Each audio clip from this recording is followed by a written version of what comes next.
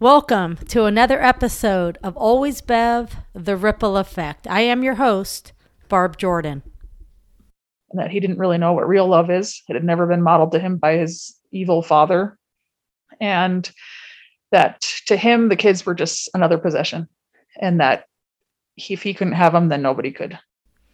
This is the story about Susan Cox and how she met a man named Josh Powell in November 2000 at a church function.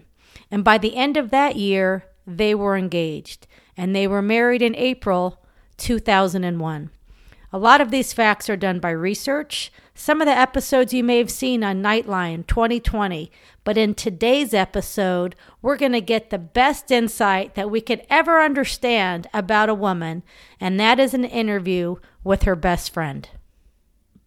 When you listen to this interview, listen for the weird things that happened, because there's many of them. This guy always put his things first. He dominated conversations. He bought things that he wanted.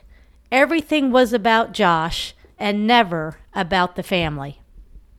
This is a guy in his younger years growing up that tried to kill himself. But again, if you rush into a relationship, these are things that you may or may not find out before you end up marrying them. I've never been a fan of people that get engaged quickly, within 2 to 3 months, and get married quickly, because it takes time to get to know somebody. And those feelings come from my family's personal experience with my older sister, Bev, who was engaged within 3 months. And in that 8-month engagement, her life ended. And you want to know why it ended? Because we didn't know what we didn't know. And the warning signs were all there. And when Rich killed my sister, there's one thing we never said out loud. And that is this: I can't believe Rich did this. And when you hear the story today, you're going to hear the story about a lot of warning signs. These warning signs don't always mean that something violent will happen. But if you add them all together, if you look at the big picture about how many controlling, manipulative, and isolating incidents there were for Susan Powell, the warning signs were all there. And nobody should be surprised that she went missing. Shortly after Susan and Josh were married, they moved in with Stephen Powell, Josh's father. Again, you have to ask yourself, how much can you get to know your in-laws with such a short engagement? And in that time they lived there, Stephen Powell was caught videotaping Susan and making comments to her that were highly inappropriate. It appeared that Stephen, too, was in love with Susan. Soon after this, Josh and Susan moved out of state. And when they moved out of state, the main reason was because of Stephen Powell.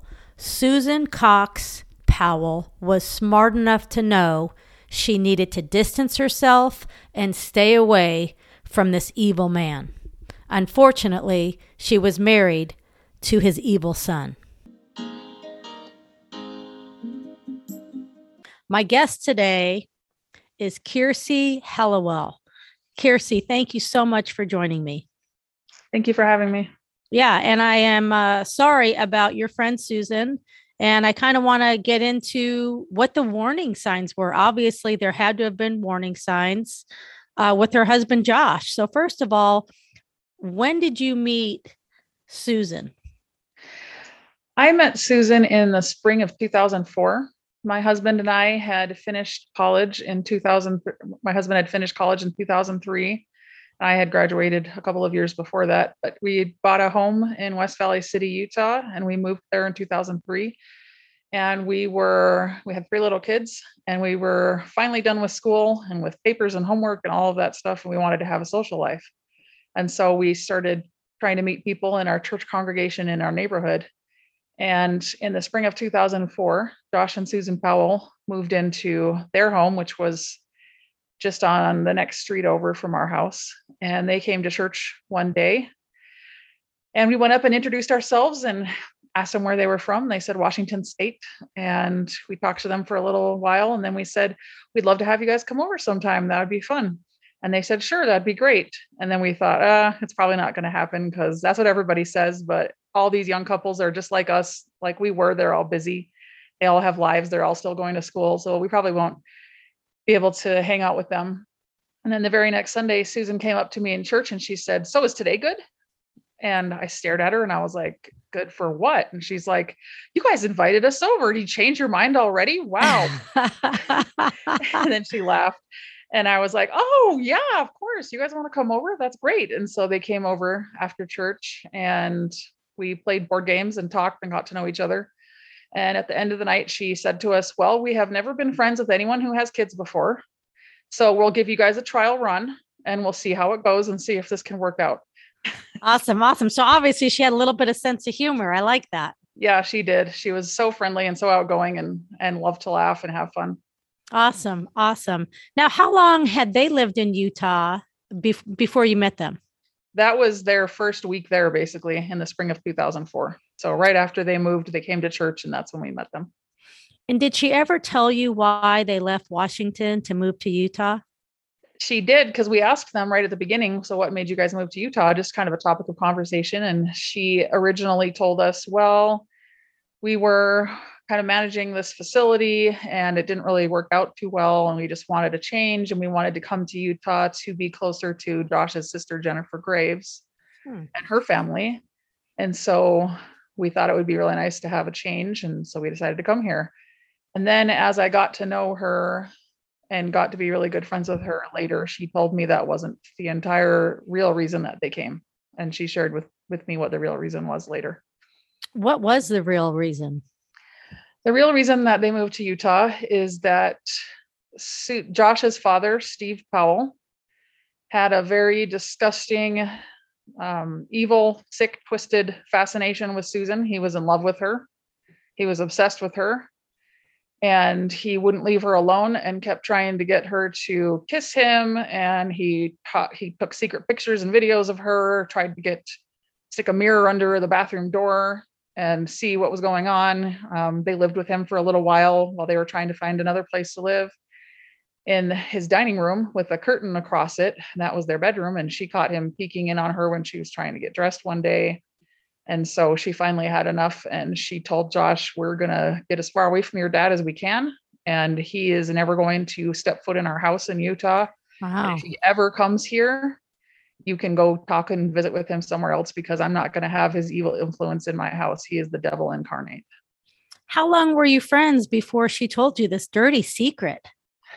I can't remember exactly, but it was at least a few months. It might have been a year or two. Wow. I can't remember, but I was pretty shocked. I just stared at her. I had never, ever heard of a father-in-law hitting on his daughter-in-law like that before. Yeah. Did it make you look at Josh any different at that point? Well, I asked her, what does Josh do about this? Does he punch his dad? Does he throw him up against the wall and say, stay away from my wife? Don't ever touch her or talk to her like that again. And she kind of looked uncomfortable and she said, no, he'll have a couple of different reactions. He'll either say, oh, Susan, you just misheard him. I'm sure that's not what he really meant. Or he'll laugh and just say, that's my dad. Just ignore him. Did you find that to be a yellow flag?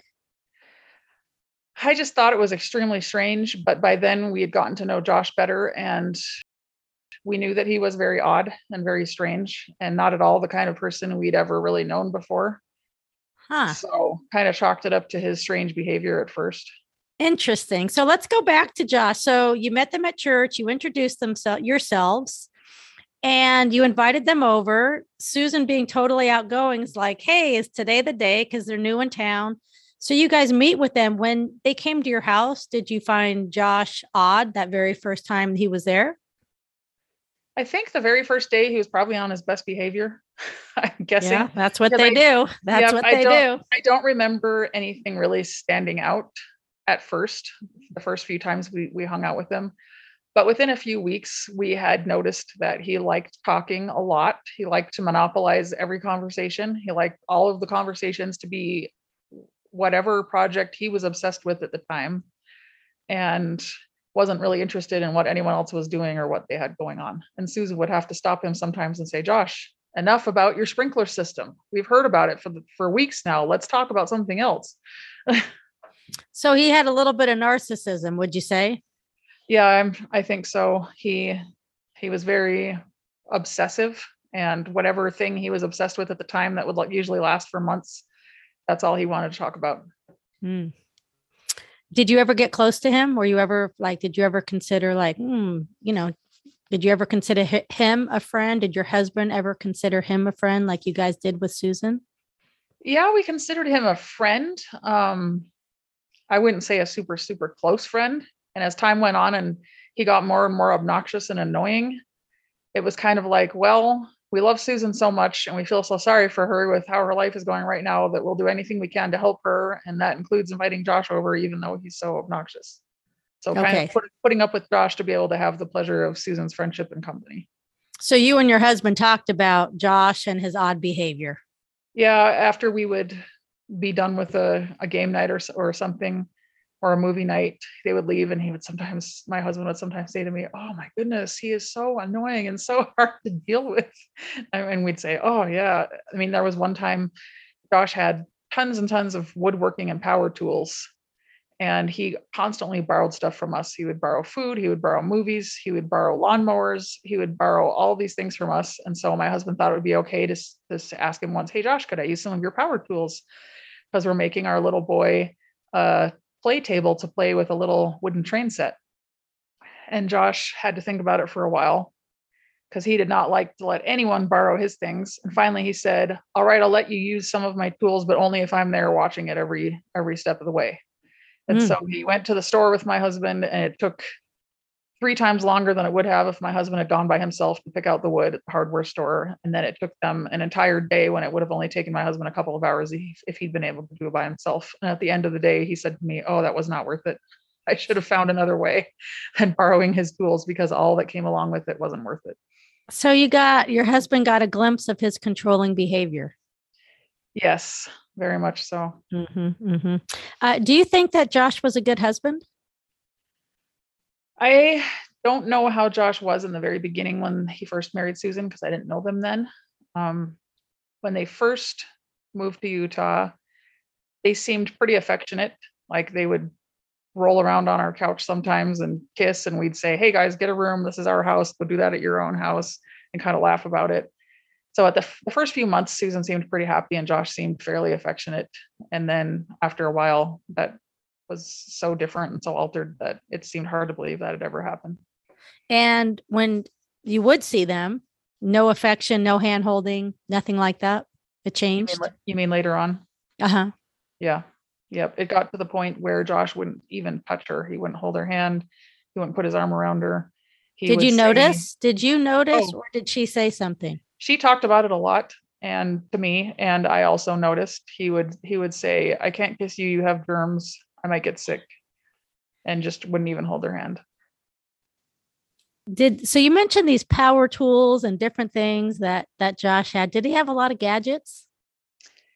Josh was very fond of buying expensive things for himself, but wasn't willing to let Susan buy even basic groceries for the family for the week.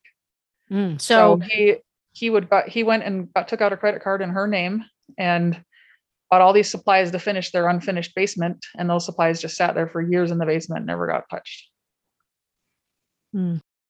Susan kept her job. She held a nice job and she provided for the family a lot. Is that correct? Yes. After she had her first son, Charlie, she wanted so badly to be a mom, and she was so happy to be having a baby, and she was thrilled to be able to stay home with him. But within a short time, Josh wasn't keeping jobs. He would quit or get fired, and he would say, I just can't stand having someone tell me what to do. I want to be my own boss. And so then he decided he was going to be a realtor. And so he got certified as a realtor, and then he took out $100,000 loan for ads put on the backs of phone books. And when Susan told me, I just stared at her and I said, why did you let him do that? You guys cannot ever pay that back unless he became Utah's best-selling realtor and sold tons of houses. And I think we both know that's probably not going to happen. And she just looked at me and she said, I couldn't stop him. There's nothing I could do to stop him. And whenever we asked him, Josh, what are you going to do if you don't sell houses and can't pay that loan back? Those payments are huge. And he just laughed and goes, oh, I'll just declare bankruptcy. No big deal. It's easy.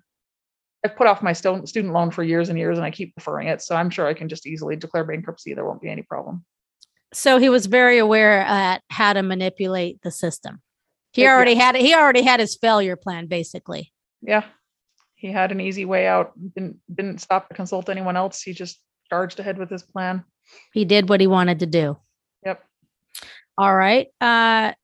Did Susan buy him a lot of his gadgets, his electronics, computers, all the little toys that he had? Was she a big contributor in that? No, Susan didn't buy him any of those things. He usually bought them without her approval, without even consulting her. If they did talk about it and she expressed any kind of, hey, we need to be buying groceries instead or clothes for the kids or something, he'd just shut her down and just charge ahead and say he was doing it. For example, they had a minivan, and then they had a small car. He decided to sell the second car because he said it was using too much gas and too much money to maintain it, even though it was a small little thing that cost much less than the minivan. And so she decided that without a car, because of course Josh got the remaining car to go to work, that she was going to have to ride her bike to work. And I looked it up on the map just now because I've always thought 7 miles was the distance, but it's actually 7.9 miles from her house to where she worked. And it was on an extremely busy road in West Valley City that didn't have a bike lane. And she would be riding it usually in the early morning in the dark. And all these semi trucks and other vehicles just whizzing past her in the dark. And her friends in it were constantly worried about her life and telling her, you're going to get killed. Someone's going to hit you. They're not going to be able to see you. This isn't good. You need to stop. And so finally because we backed her up and told her so much, you got to stop doing this. She told Josh, I'm not going to do this anymore. It's not safe. So then he went out and spent another $5,000, probably in another loan, I'm guessing, and bought himself an electric bike that would help him do all the pedaling to his work. After doing that once or twice, he decided it was way too hard. He wasn't going to do that. So let me go back to one of my questions. I asked you, did Susan buy him his gadgets and his toys? What I was referencing, though, was she really was the breadwinner for the family because he couldn't really hold down a consistent job. So basically, he controlled the money, which a lot of it was her income, and he went out and bought himself what he wanted. Is that how you looked at it? Yes. At the time she disappeared, he did have a job working for a company, but he had all the access to their bank accounts, and she didn't spend anything without him telling her she could for the last at least a couple of years before she disappeared. She had to have permission to spend the money. Basically, yes. He would. So the grocery ads that come in the mail every week, he would look at them and he'd say, all right, this store has this item on sale, so go there and get tomato sauce. This other store has bread on sale, so go there and get bread. And he would tell her, this is exactly what you can buy and what stores you can buy it at, and here's how much money you have for the week. And he'd give her like $25 for the family for the week, for all 4 of them. Did she tell you this? She told me this in the summer of 2008, which was the worst time in their marriage that I knew about. I knew things had been steadily getting worse and worse since Josh had started talking to his father, Steve, every single week. His dad would call and they would talk for hours. And that was when all their problems started really, really getting worse. Because every time he'd get off the phone with his father, he would be angry, he'd be argumentative, he'd be rude and criticize Susan and tear her down. And she would say to him, Josh, your dad tells you things on purpose to try to break us up, because in his evil, twisted mind, he thinks that if we're divorced, that he can have me all to himself. Josh's dad, Steve, empowered him on these calls. Yeah, Steve, whatever he did, whatever his twisted plan was, every time he'd get off 2 or 3 hour phone calls, Josh would, and he would be so mean to Susan and just awful to her, like worse than the rest of the week, and things just kept going downhill. And so in the summer of 2008, she called me up one night and she was extremely upset. And she said, I need you to come over right now. And so I said, okay, are you all right? And she said, no, I'm not okay. And so she asked me to come immediately. So I dropped what I was doing, left my kids with my husband and ran over there. And she was more upset than I've ever seen her. She was pacing the floor. She said that they just had the worst fight of their marriage. And she handed me like a stenographer's notebook. And she said, I know you can write fast. I want you to take notes, and and then type it up. And then I'm going to stop at your house later and get it from you and keep it at my work because I want a record of this. And then she went paced back and forth and told me about this awful fight that they had. And I felt somewhat responsible for it because I had begged and pleaded with her to get her own bank account and put her paycheck into her bank account so that he didn't have control over it. I said, he isn't earning the money. He's spending whatever you get on whatever he wants, and you don't even have enough to feed your family. She would call up and ask if she could borrow a couple of hot dogs to feed her kids. And I would immediately say, come over right now. I will cook you guys dinner. I can't believe this. And so I urged her to go to a divorce lawyer that summer. I urged her to get her own bank account and put her money into it and not let Josh have access to it. And she did that at first. And then he was, of course, really upset and weaseled his way back into giving him access to her account again. And back at that time, 2008, at that time, she now had a second child. Is that correct? Yes, she had 2 sons. Okay. And did you fill your husband in on all this? He was pretty aware of their relationship and how toxic it was? Yes, my husband knew everything. So fast forward, obviously it's escalating, and you being a good friend and doing what good friends should do, you're trying to empower her. You're trying to get her to stand on her own 2 feet, and you encourage her to go to a divorce attorney. Is that correct? Yes. I saw how miserable she was. I saw that things weren't getting better. They were only getting worse. And I got extremely worried about all of these strange things, like the loans he would take out and the credit that he took out in her name. He would tell her, every time we go to any place and buy anything, you have to take all the receipts and scan them into the computer. And we have to have a record of everything. But he wouldn't let her use the computer for anything else, only for that. All of the things he did, like we gave them a lawnmower for their very small patch of grass, because we got one that was a little bit bigger to mow our lawn, which was a lot bigger. And they were using it and it was great. And then one day Susan called me up and she said, can I borrow your lawnmower? The weeds are pretty high. And I was furious, for one thing, that Josh was making her mow the grass, because she worked really hard 5 days a week. She took care of the kids all the time. She cooked everything. She cleaned everything in the house. And now he's making her mow the lawn too. And I said, what happened to the one we gave you? Is it broken or something? And she goes, oh, Josh sold that because he said that it was using too much gas. And it was a small little thing. It probably used maybe less than a gallon a year to mow their tiny little patch of grass. And so he had gotten an old fashioned push mower that didn't have a motor on it and was trying to make her use that. So I saw all these things and I said to her, normally I would not tell someone to get divorced, but in your case, I think you don't have any other choice. You need to get out. Things are not going to get better. He's treating you horribly and you deserve to be happy. And so she did go see a divorce lawyer, and he advised her to videotape everything in the house and have a record of all their possessions. So if it came to a divorce and Josh tried to hide his expensive power tools or any of the other things, that she'd have a record of everything they owned. So she did that. And then she came over and hid the tape at our house so Josh wouldn't find it. And then the next morning she knocked on our window at 5 a.m. on her way to ride her bike to work. And I got up and gave her the tape and she rode off to work and kept it at her work or at her safe deposit box. And so she did see that divorce lawyer, but she told me, she said, I've been thinking about it. I've been praying about it. I want to be happy. I don't want to be miserable like this, but I am very afraid that if I leave and divorce him, that he will kidnap the kids and I will never see them again. Because he has told me, you will never get the kids. If we ever got divorced, you'll never get the kids unless it's over my dead body. So he intimidated her. Yep. He used the kids as a weapon in that way. And also things like he knew that her faith was very important to her. And when they had been married, she thought that he was strong and faithful in our religion too.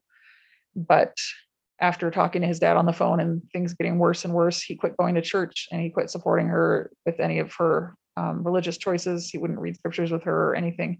And he would tell the kids on Sunday mornings as she was rushing around trying to get the 2 little boys ready for church, do you want to go to boring church with mommy, or do you want to stay home and eat cake with daddy? Wouldn't that be so much more fun? And I can guarantee you it's not that he wanted to play with the kids. It's that he wanted to hurt her with something that meant so much to her, like raising her children in the faith that she believed in so strongly. Yes. Yes. How do you think Josh was as a father? What did you witness? I witnessed while she was pregnant, with her first child, I saw this bird that they had. They had I think it was a parrot, or no, it was a macaw or something like that, some kind of tropical bird. And he was very affectionate with the bird. And so I would say to Susan, I'm kind of worried about Josh as a dad. I don't know how he's going to be. And she'd say, well, I think he'll be a good dad because he's really good with our birds. So it'll probably be like a parenting instinct that'll come out, and he'll be good with it. But I found out later, after she disappeared, that he couldn't even get off his computer while she was in labor. And that Susan's dad had to say to him, Josh, your wife is having a baby. Get over here and hold her hand. And it seemed to me, whenever I was around them, that he was acting like a good dad around people. Like he really wanted to show the kids off. Look how smart my kids are. Look how much they know about science. Look what I've taught them about bugs. But it seemed that after a while, I started to really think of him as somebody who wasn't really capable of real love, and that he didn't really know what real love is. It had never been modeled to him by his evil father. And that to him, the kids were just another possession, and that if he couldn't have them, then nobody could. And he didn't want Susan to have them if it ever came to a divorce. Yeah, they were a tool to him. Yep, exactly. Just like anything else. Like he wouldn't lend people things, and he wouldn't let anyone have his kids either. This episode is the first of 2 parts that talks about this relationship. And if you know this story, you know that it doesn't end well. But in the next episode, we will talk about the 24 hours leading up to the moment where Susan Powell goes missing. These warning signs over a period of time all played a role that this relationship and Susan Powell was heading into one direction, and that being a point of no return. I want to thank my guest today, Kiersey Hellawell, who'll be joining me in the very next episode for sharing her insight and the things that her best friend Susan confided with her in. I'm your host, Barb Jordan. Thanks for joining me in another episode of Always Bev, The Ripple Effect.